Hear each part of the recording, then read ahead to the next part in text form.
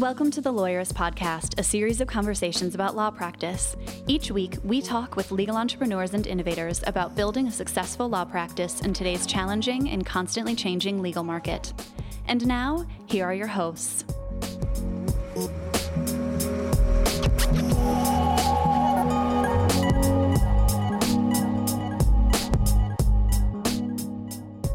Hi, I'm Sam Glover. And I'm Stephanie Everett. And this is episode 247 of the Lawyerist Podcast, part of the Legal Talk Network. Today, we're talking with Jim and Jamie Shields about raising entrepreneurial kids and work-life balance when you're a working parent. Today's podcast is brought to you by SaneBox, Alert Communications, and Ross Intelligence. We wouldn't be able to do this show without their support. Stay tuned. We'll tell you more about them later on. So the Business Book Club is coming back in November. We used to do it monthly, and that got to be a little much, so now we're doing it quarterly. And I'm super excited about the next book we're going to read, which is The Alter Ego Effect by Todd Herman. That's very cool. And we sent out copies of the books to all of our labsters. Yeah. So you're going to talk to Todd on an upcoming episode of the podcast, and then he's going to do a special workshop with everyone who's in lab. So we're going to get to talk to him directly and ask him questions. And I'm super excited about that. Is there a way for insiders to follow along with the book club too? Yeah. So in the Facebook group, we'll do a discussion all month long. We'll have questions and we'll make the questions such that even if you haven't read the book, you'll be able to participate. But I think it's a really cool topic and something we could all benefit from. So check out the book and follow along. Very cool. Thanks for that. You know, on the subject of work-life balance, Stephanie, I recently did something that I've been wanting to do all year, which is I finally went to the doctor to see if they could help me with anxiety. And it was all very sudden, but many of the people close to me have said, "Hey, Sam, we think that you are dealing with anxiety and you should take something for that." And so I went to my nurse practitioner, my general practitioner, whatever, and they sent me home with a prescription for some anti-anxiety meds. And I have to say, I don't know why I waited so long. Yeah. It was like the kind of thing where, everybody's body chemistry and experience is different, but like after just a couple of days, I felt so much better. It was like my anxiety had just been subtracted from me, and my kids noticed, my wife noticed. I think people who I work with, like you and Aaron, have noticed that I'm just not carrying around as much weight as I was. Yeah, I love that. And I loved that you were just so open and willing to share that with us and like, hey, I'm doing this thing and I don't know how it's going to impact me. And I love that we just want to talk about it and normalize it. Because I think that it's this thing for a lot of people, right? We have we have anxiety about our anxiety. I did. I mean, I was really reluctant to do this. Like I had decided back in November, December that it was going to be my New Year's resolution. And I waited most of the year to do it. And then when I got the prescription, I cried a bit. I was pretty scared about it. And I don't really know why. I don't have a good explanation, but holy crap, it's been awesome. So yeah, good for you. And good for you for being willing to talk about it. And if you're listening, like we're not doctors, we don't have all the answers by any means. I definitely don't. I'm super new at this, but you know, if anybody wants to talk about it, I'd be happy to talk about it. I can just be a friendly ear to help you or share what I know. I do definitely intend to bring some experts on the podcast in the near future to talk about anxiety and depression and what it looks like to get treatment and stuff, because I want to help people who have questions answer those questions for themselves. I should have done this a long time ago, but we're going to remedy that and make sure that we get some better information on the podcast, because so many lawyers are dealing with similar things. And you know what? You don't have to suffer is the thing that I realized. No, I love that. I was at a CLE last week and I tweeted about this because we had a wellness panel all with Court of Appeals judges, and they had an empty chair on the stage because one of the judges that was scheduled to be on that panel and who has actually led a lot of the initiative in the nation around lawyer wellness committed suicide last month.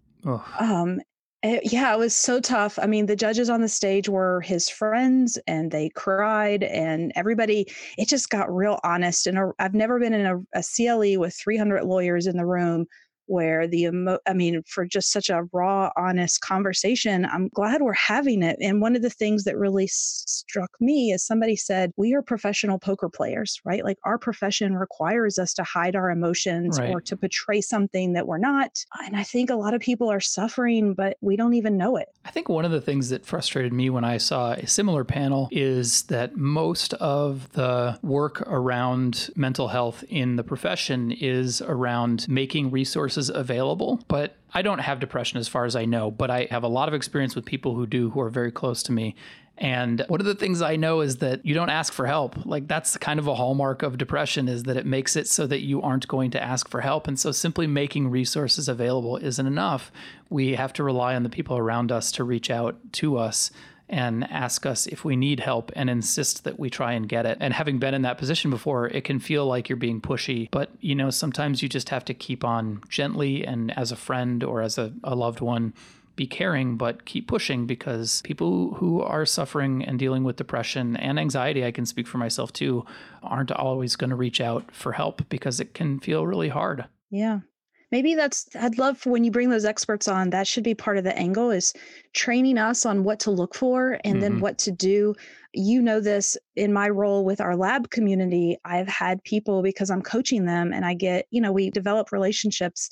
So I've had people tell me things about their personal life when they needed help. I've had people reach out and I felt ill-equipped in the moment. I think I did okay, but then the team immediately got me some professional help and some resources to make sure I was helping those people in the right way, which I super appreciate it. And obviously I had kept all the things confidential from you guys. I told you just enough to hey, I need help with this situation, not who it was or what the specifics were. But I think we as lawyers, we need to your point, we need to be able to recognize it and learn how to deal with it. So let's definitely key that up. Very cool.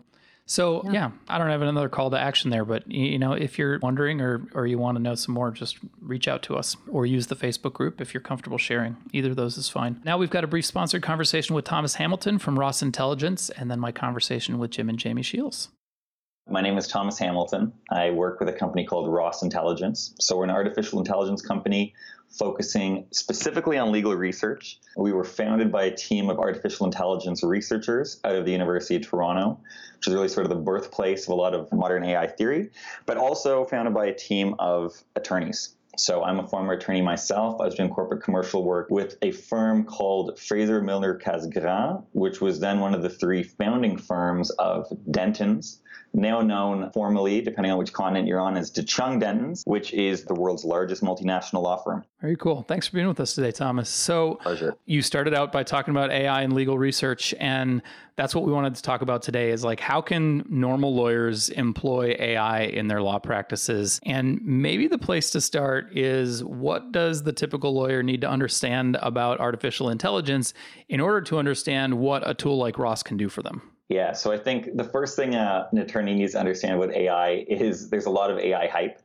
And really what artificial intelligence means, it's a moving target, because the real definition as it's used in 2019 is basically software that does something that in the past we thought only a human could do. Gotcha. So why is that a moving target? Because what in 2019 you and I thought only a human could do is going to be totally different from what our grandkids think. Yep. So really when you interact with AI systems, in 2019, what you should be expecting is very powerful software that does something very well and very reliably that in the past you couldn't do, or you had to do yourself. So you're going to see AI really touch on a lot of different fields.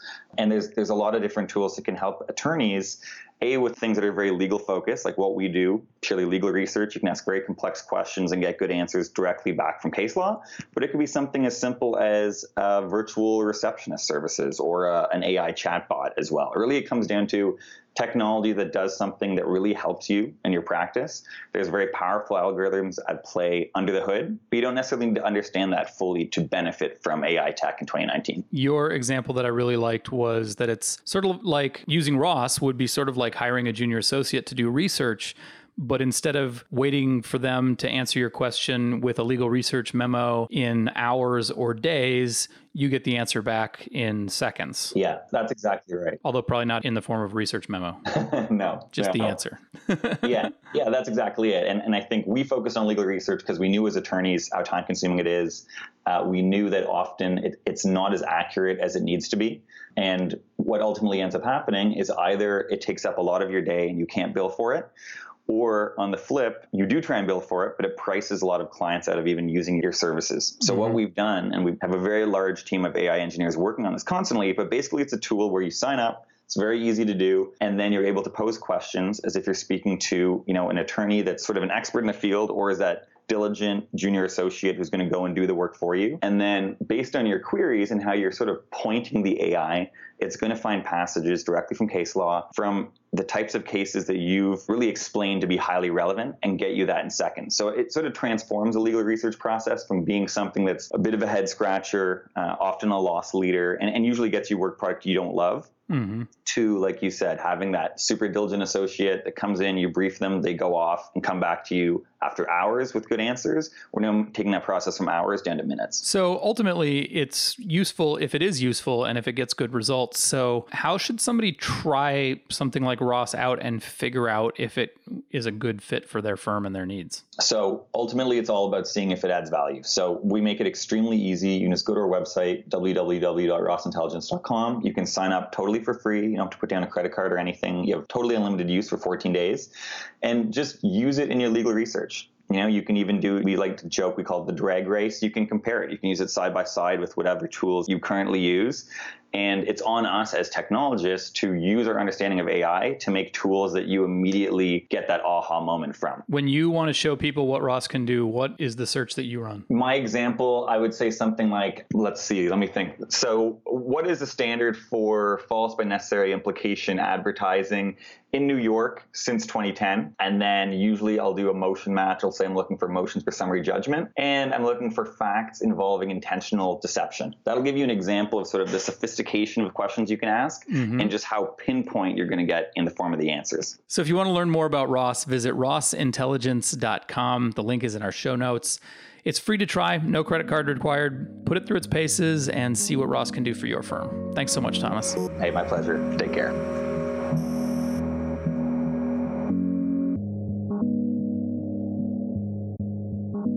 Hi, I'm Jamie Shields of 18 Summers, along with my amazing husband, Jim. Hello, I am Jim Shields, also co-founder of 18 Summers. We run a real estate investment company and also released the best-selling book, The Family Board Meeting. Welcome, both of you.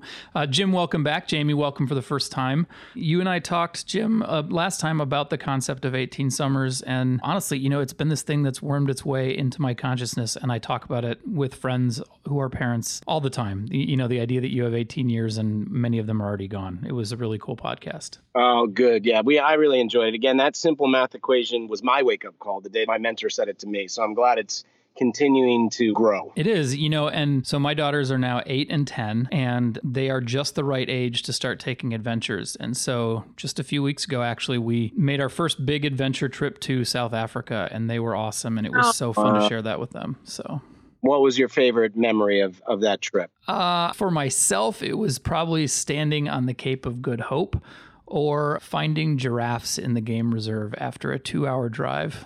One of those two. Oh, so cool. I'm really excited about this because it's something that we've started to share and we didn't talk about last time. Can I make a suggestion to you? Yeah. Tonight, when you go home, sit down with your wife and your daughters and do a highlights list. Yeah. Because when you do that highlights list and then you look back even a year from now, you're like, that's right. Oh my gosh, that's right. And now that we've been yearbooking our adventures like that, and just it's nothing formal, but you sit down and just write it down, it brings you right back to the moment. Yeah, and one thing, if I could do it differently, I would go back, because there were a few we didn't do that on, and you start to forget. But as soon as you write down that list, it brings you right back when you just see that one line about it. Anyway, something we've enjoyed to do. And we do that for holidays too, or any big family adventures. And it's always funny because even like the inside jokes, like remember that time Sammy pooped on you at the dinner table? Or, it could be like the silliest things, but you remember like, oh, we all burst into laughter. And it's really about creating those memorable moments and then remembering them, right? Yeah, totally. So guys, tell us a little bit more this time about what you do at 18 Summers. I know you do a fair amount of speaking. I think you also do coaching and consulting, and you have some courses, I think. If somebody wanted to, hears us today or heard Jim before and is like, I love those concepts, but I need some help, how do you help? So our whole 18 Summers started very grassroots within our own family. We're a blended family, and Jim was super passionate about becoming the best partner and father. And I was in education and had, formal education training in Waldorf and Montessori. And so we just came together and really started trying to do our family really great, and really embracing that. And as he developed a deep relationship with my boys, he came up with all this great stuff. And then he started sharing with other people. People would ask, oh, how you guys are a blended family. Wow, I would have never guessed. And so he just started sharing the family board meeting framework that he came up with, and it caught on. And then we wrote the book, and then now we moved on into helping other families do the same, and coaching and just making the most of the time you have, whatever that happens to be, really helping you make the most of that time with your family. And yeah, I would say our number one goal is simplifying. Mm-hmm. As you know, like with sometime both spouses now being involved in a business and wanting to do the best, and we're really wanting to provide the best for our family, things can get crazy busy and complicated. And we're about bringing family back into priority position, simplifying things where you can still have the best of both worlds. You can build the career, but it can have more meaning when your family goes along with you. So our whole thing is putting predictable, reliable strategies into place to help simplify that home life so you're enjoying it more and able to be present more when you're actually in it. Thank you for that segue, Jim, because that's what I want to talk about today. So much about the world when you have kids is built around kind of outdated concepts of what the family structure might look like, right? Like school, you got to get your kids to school super early and pick them up by 2:00, and there's after school care. But none of this is actually built for two working parents who are ambitious in their jobs, like my wife and I, and like probably many of the parents who are still listening. And it feels like the work-life balance is such an additional challenge when you basically have a half an hour in the morning and 2 or 3 hours in the evening, and you've got to cram it full of homework and dinner and getting ready and breakfast and maybe a quick story before bed. And how do you preserve any semblance of work-life balance when you really don't have a whole lot of choice about what you do in between those bookends? Well, and I know we both have views on this, but the one thing I have to say is you have to really give focus to the time that you have. You can't be half in. And what I call is like when you just said, we get home, we maybe have, let's say, an hour with the kids, where it's free time and then going into dinner. Those are very important times where you can't be half in. You have to be all in. And, you've heard us talk about intermittent tech fasting. We all know about intermittent fasting, the health benefits now. You very intentionally only eat between this hour, and it's good for organ rejuvenation, weight maintenance, health, everything. Tech has to be looked at the same way because for today's world, like you said, this wasn't even any of the books of 20 years ago. None of it was talking about this. But the fact that your clients can reach you like that, your admin can reach you like that, you get that one text, that one quick phone call, that one thread that either excites you or annoys you, you're not present. And the same thing with your children. So one of the things is we try to go all in at times that we can go all in. So that simplifies things right there. So you have to have certain, I guess Jamie would call them boundaries and benchmarks when you can do that. And you also have to look at the overall of saying, okay, if we don't have a lot of time, then we don't have a lot of time for distraction. So we need to simplify our schedules where I can. We need to simplify our home life and home setup where we can. And then when we're going all in, we're all in. And we all do it together. So I'm not saying that your teens can never use their phone again or play games again, because that would be, anarchy. There'd be pure mutiny. But it's fair to say we're all going to be present during these times. So in our house, from 6 to 8, we actually recently put parameters on our children's phones. Just our oldest two, 14, 16, have phones. And so from 6 to 8, none of us can access our phone. Our phones actually, they shut down, and it's a no tech time. So it's a little bit easier for, myself because I'm cooking dinner, I'm handling other things. But for Jim to really be completely unavailable for work is powerful. And it's not just that he turns it off and then he goes and does something else, like read a book about work. Right. He turns it off and he is totally all in. So that's trampoline time, that's scooter time, that's family dinner. And we just really spend that time together. So it's those 2 hours together. Some people don't have 2 hours. Some people have 30 minutes. 30 minutes is amazing. Or maybe start by not bringing your phone to the table. So simple things like that you do each day can really set the stage for connection. We also try to make sure that we have other things rhythmized so it takes the guesswork out. So we have a weekly menu. So it's an island of consistency is what I call them. It's something everyone can count on. It's what I can base my grocery list off of. It takes a lot of guesswork. So it's not like our phones go off, it's family time, and then I go, oops, what are we having for dinner? Right. I already know. We know, Monday, it used to be Taco Tuesday, but now it's Mexican Monday. just the way our schedules worked out. But so on Mondays, we all know we're having something that involves a tortilla, some cheese, some vegetables, and nobody asks. I know what the grocery, I'm prepared. And so there's no guesswork. It takes a lot less time. We all come to the table. It's a time without electronics. And so we're really making the most of that period of time that we have together. And everyone knows it decreases anxiety when everyone knows what to expect. It's great. When you guys say, that time is to be all in, it makes it sound like that time is intense. I don't think that's what you mean, because like part of the getting home is my kids have been away for 10 hours of their day, right? And I feel like there needs to be time for relaxing and unwinding. I think what you're saying is to free yourself up to be intentional with that time so you're not unintentional, like sitting there staring at your phone, watching TV, doing things that you haven't really decided to do. You just do them. Exactly. When I say all in, you're going all into what's in front of you, which is you're in the home with the family. Again, we encourage friendship. We encourage entrepreneurship. We encourage, hitting new benchmarks in your goals. But like you said, to go all in, it actually means you're decompressing. Mm-hmm. All that can wait. And especially with kids, they've been gone 10 hours. And it's showing now, the study after study, if they're continuing to try to get the likes, continue on this thread, they need a break too. So this is actually, when I say go all in, it's all in on relaxing and being present. Yeah. So it's not like an extra job. It's a decompression. I can even see it with our sons now. Their shoulders go a little lower. They're having deeper conversations with us. We're talking about planning our next adventure. But if someone always is getting onto the next little thread and saying, hold on 1 second, or I get called out and say, hey, this call will only take 5 minutes, which believe me happened all the time, it totally breaks up flow.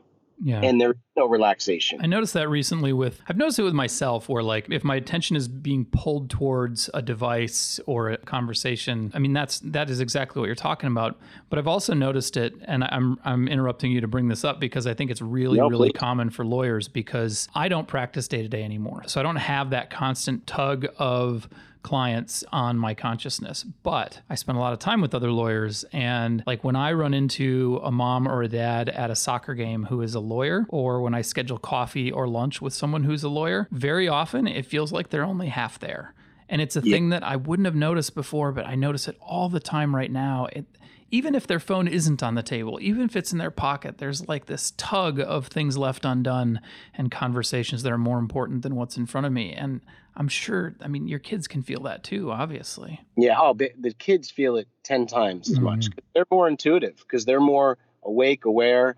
They're not necessarily bogged down with the things that they're going through in their different cases, and it can be heavier. Mm-hmm. And what I found is, though, by taking these breaks, instead of being half there, if we'll just give ourselves permission to say, I am completely and totally unavailable, both mentally and physically, it gives you a break. And what I've found when I've done this for me, and we have 18 summers, we also have a large real estate investment operation still. If I do this, now I'm not available. If I have to batch some texts that have come through or batch some emails and answer them all at once, if I'm coming out of this period of connection with my family, I'm more on. I'm rejuvened.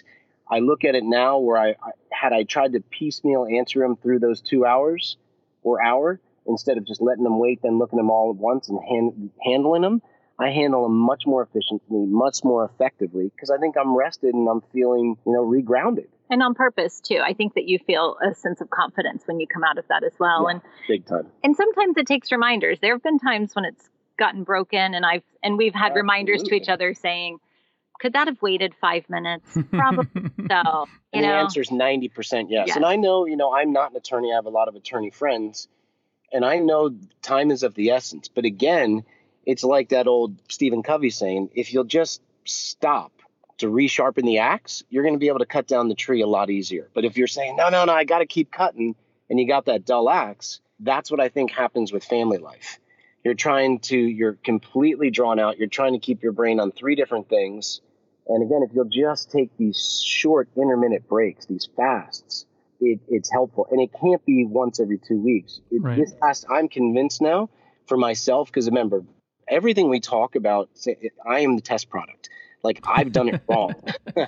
And now I just have such a rejuvenation when I honor myself and I honor my family to have this time daily. And it is possible, because we've worked some people running some big operations, And I mean, 99% has come back and said, gosh, you were right. We can take time daily. It does help. We are doing better. So I'm curious, I want you guys to get real for a minute, because there's this tendency to write a book or read a book or listen to a talk where the speaker or the writer or the consultant or the coach or whatever presents a solution that sounds like, oh yeah, just do this and it'll all be fine.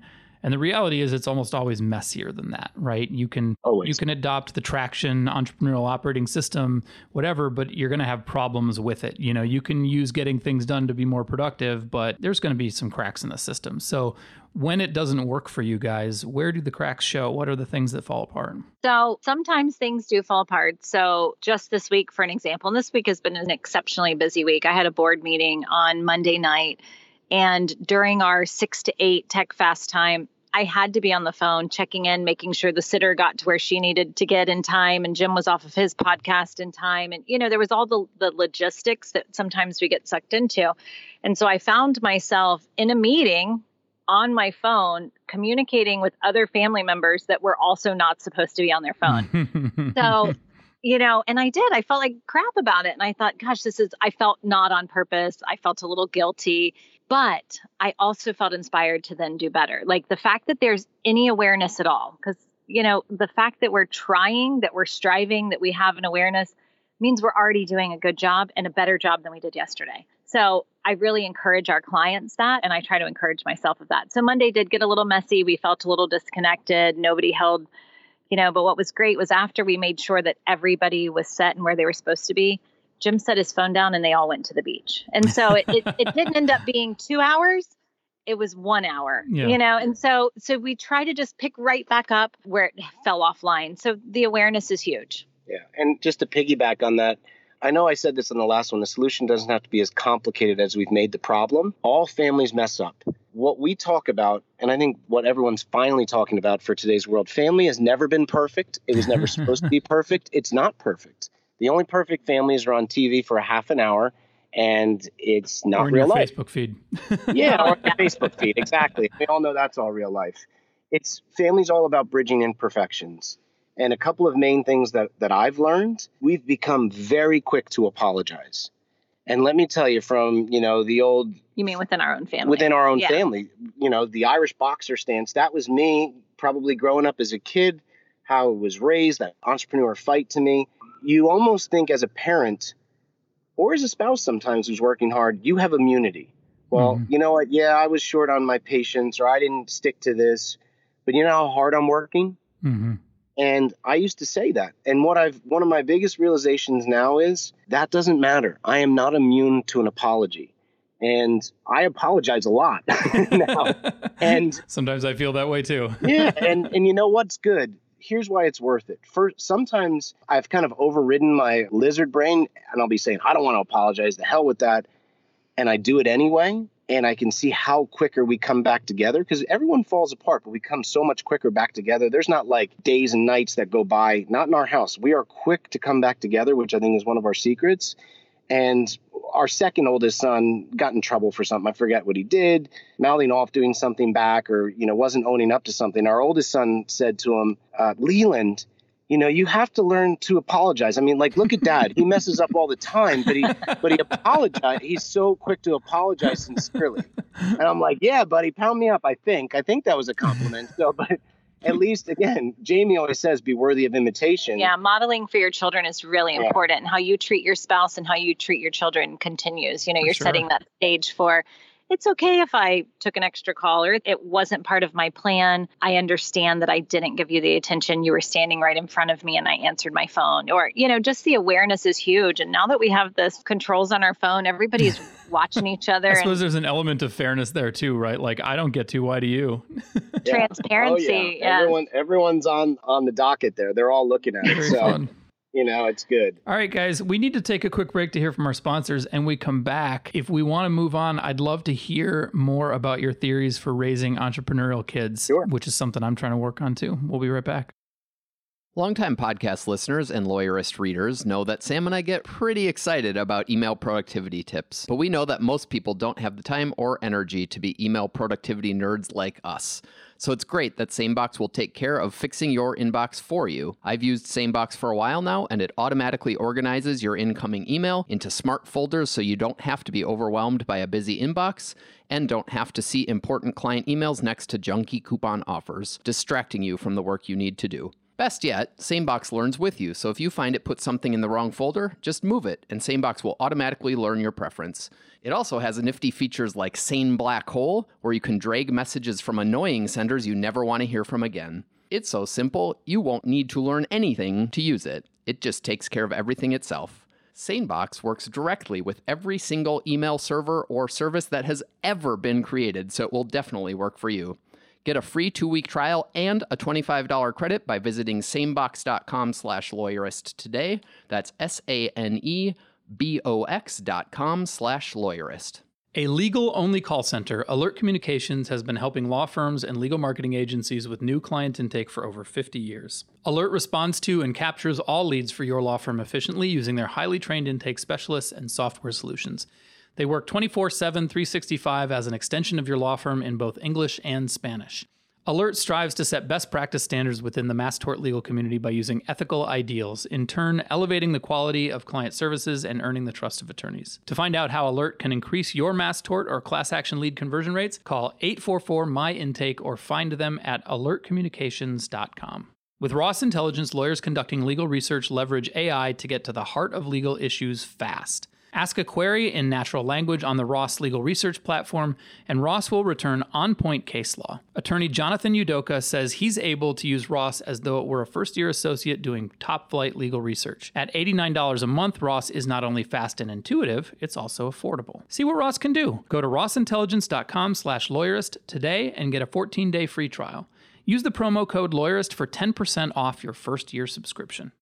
Okay, guys, we're back. So earlier you mentioned briefly that you try to work on entrepreneurial endeavors with your kids. You are both entrepreneurs a couple of times over. Obviously, I'm an entrepreneur and I'd like to figure out how to promote entrepreneurialism in my house. How can I get my kids to do stuff beyond just the lemonade stand? That's great. I think there's a couple of things that have to be done. It's priority and involvement. If I had to break it down into two things, we believe strongly in entrepreneurship. I think it's created incredible opportunities for us, incredibles for others. It saved my father's life because when I was able to donate a kidney to him, I was the only entrepreneur in the family, and I was the only one with the financial resource and space to be able to do something like this. So that's how deep entrepreneurship goes for us, and we describe that to our children, and they love their pop. So what we try to do is put it in priority. We are constantly playing games around entrepreneurship, like through like Cash Flow for Kids, which is from the Rich Dad series. Great game. We're constantly reading books. You know, my sons have read more financial intelligence books than most people, from the Rich Dad Poor Dads to The Richest Man in Babylon to Napoleon Hill Think and Grow Rich. Secret Millionaires Club was a really fun one when they were younger. Secret Millionaires Club, Warren Buffett's little cartoon series. So, and we do this, we pick like one book or one video series that's easy to follow every 90 days. So one in the fall, one in the winter, one in the spring. And if you start slow, it starts to take root. So that's been kind of our secret, is we give it a priority. We are constantly trying to drip it into them with good books, good games, good learning, and then also involvement. So it is very, very, very rare for me to go speak at an event now, whether it's for family or some sort of investor training, and at least one of my children or my wife's not there. My family's always involved now. And I think that's what we started to become known for is, wow, your family's always with you. Oh, your son's always with you, because they soak it up. So I involve them in business meetings. I involve them in events that I'm speaking at. We've run family retreats where they help run the retreats. Can I ask real quick, like, when did you start doing that? What age did it seem like it started being worthwhile to bring them along? For solo trips, you're probably looking at about 10 or 11. But if we were going as a family, you know, they started getting involved in events as young as 6. They sit and watch one of my short family talks, you know, at the age of 6 or 7. So that was with our older boys, and now our younger ones are just coming into it. I mean, we'd be nuts to bring our happy, crazy little 2.5-year-old in. He'd be But we have done it. Yeah. It's not pretty, but we've done it. But I would say, when you want different results, you make different actions, right? So we are very involved in our children's education. And that's one big thing that we talk about is really whether your children are homeschooled, private schooled, public schooled, whatever they are, whatever your path is for their, future, we really believe in getting involved. And I don't mean like PTO, but I mean getting involved, like playing those games, finding fun ways to integrate that entrepreneurial education and that mindset. We also allow our children to take risks, which you have girls. I'm not sure how risky your girls are. Our boys are super risky, our big boys. So as a mom who never took a risk as a child, it is uncomfortable for me when our boys want to do things like jump off of bridges in foreign countries and into water. Into water, of course. There.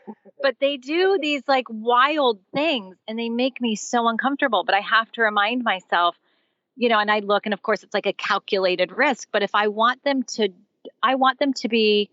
get high off of things like that, not off of drugs, not off of negative relationships, not off of, and again, modeling comes so much into that, the relationship that Jim and I have, the relationship that we have with our family members, with our friends. And we're super honest too. Like if there's something that's not going right, we're able to say, oh, today was really stressful. Dad and I just sat in a 4-hour accounting meeting and things are fine, but today was rough, Sorry if I'm a little short. And so we just really try to educate them and get their mind thinking in all of the different ways, and the books that Jim's talking about financially or personal development, they're engaging. They're books made for young entrepreneurs, which is important because I didn't even decipher that. So, Sam, when we do this, we read the book slowly with them. Yeah.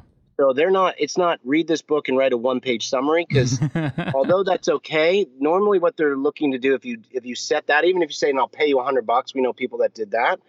It means they're just trying to get something on paper. It's not really digesting. So, but what we do is we read about a chapter a week. So the book takes a while to read and everyone's busy, but if everyone can handle 10 to 15 pages a week, and then we discuss it, and it's in the discussion that the lesson really takes hold. Absolutely. And we give personal examples from our own life.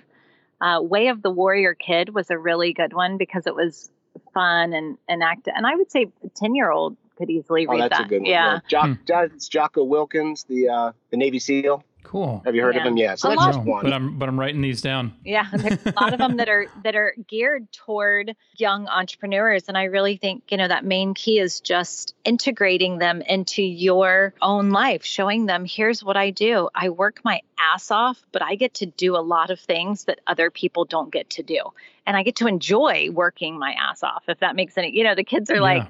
That's a hard idea because like you said, family looks different, work life looks different than it ever has before. And you can enjoy your family and you can enjoy your work. I'm curious, have your kids started their own companies or their own endeavors in an entrepreneurial way? Our older one has. He's done a couple of different businesses he had a chicken egg business to he side hustles Christmas trees at Christmas time. He is now starting to go YouTube and his goal is become a charter fisherman. He loves fishing, and he has a mentor from our things who's making a ton of money, taking out NFL players and living the life of unbelievableness in the Keys. So he's starting to do that as well. So he's tried a couple different things. Like he's super passionate about animals and he's always volunteered. That's another thing, volunteerism with your children.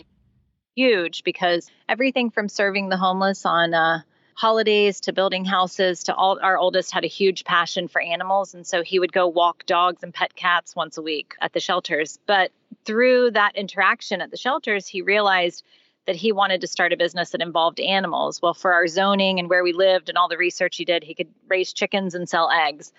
And he loved it at first, but then the chickens started like getting out and tearing up the neighbor's yard. And then they only lay half of the year. And then he realized he still owed us all this money. And if he wanted to pay us back in eggs, it would take the next 12 years or whatever, but that sounds like a great collection of lessons to learn though.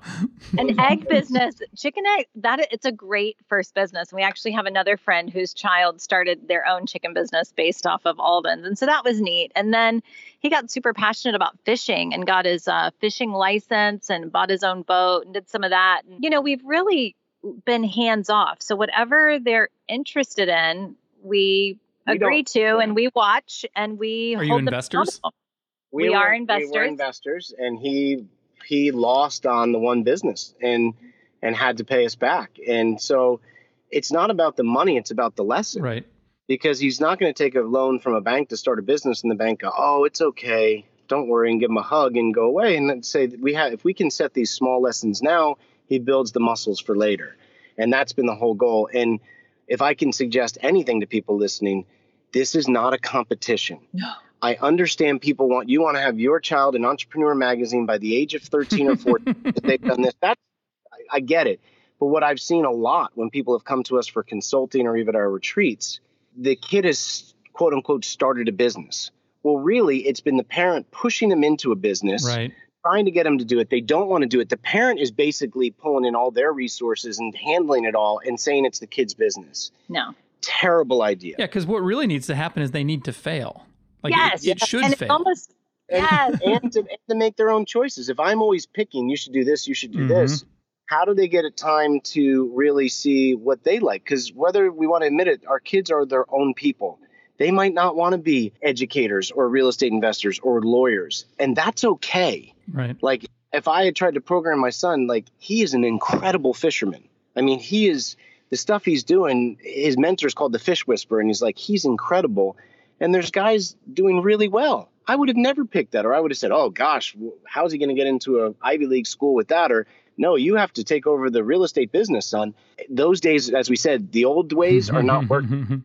Family, if you'll just give a little trust and instill those values, we're just seeing some cool things develop for our family and the ones that we've been coaching. But it takes some trust. Like one of our mentors said, your job as a parent, if you want to go into the entrepreneurial realm, is to identify a spark of enthusiasm and dump gasoline on it and set it on fire. You're not going to do the push-ups for them, but you're going to give them the space to go into it, even if it's not something you wanted to do. You can facilitate that space. Yeah. Yes. How about next steps? If somebody's listening and they're like, yeah, I do want to have an entrepreneurial kid, what is the next thing that they should do over the next week or months in order to try and change the way they do things to promote that? Books?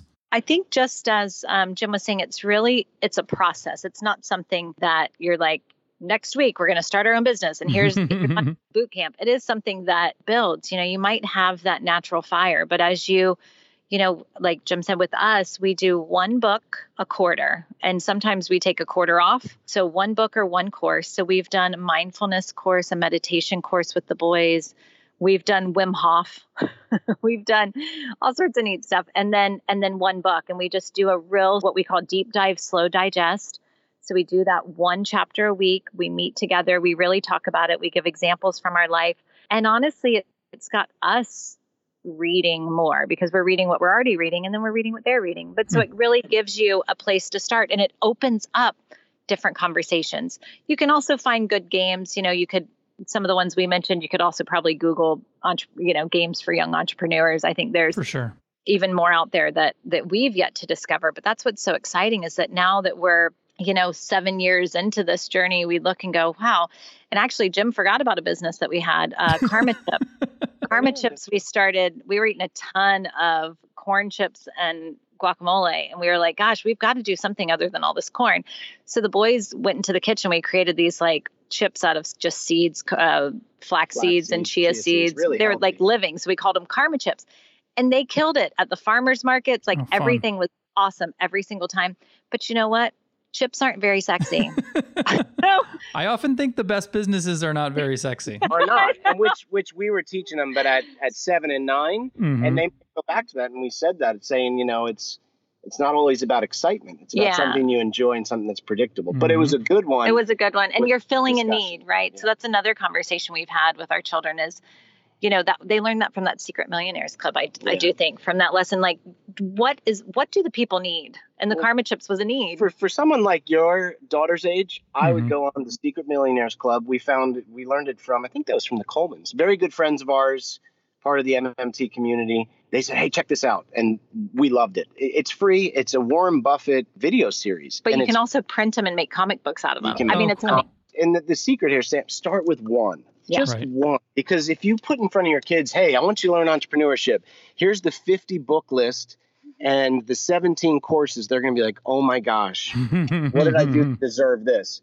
Start with one and say, hey, this is a book. If it's not fun, it's going to fail. So exactly. Yeah. That's why I like games and going slowly through a book.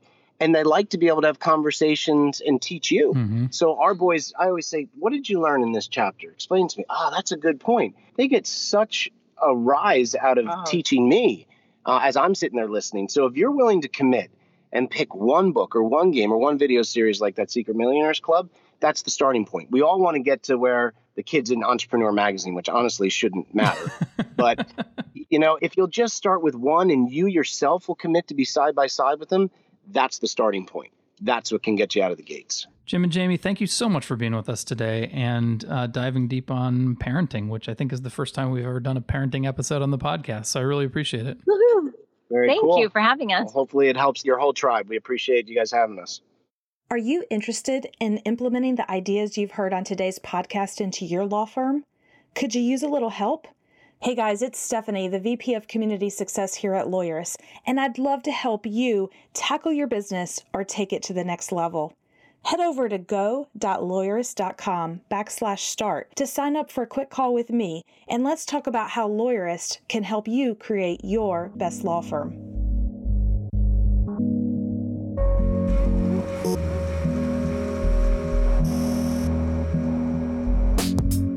Make sure to catch next week's episode of the Lawyerist podcast by subscribing to the show in your favorite podcast app. And please leave a rating to help other people find our show. You can find the notes for today's episode on lawyerist.com/podcast. The Lawyerist podcast is produced with help from Lindsay Calhoun and edited by Paul Fisher. The views expressed by the participants are their own and are not endorsed by Legal Talk Network. Nothing said in this podcast is legal advice for you.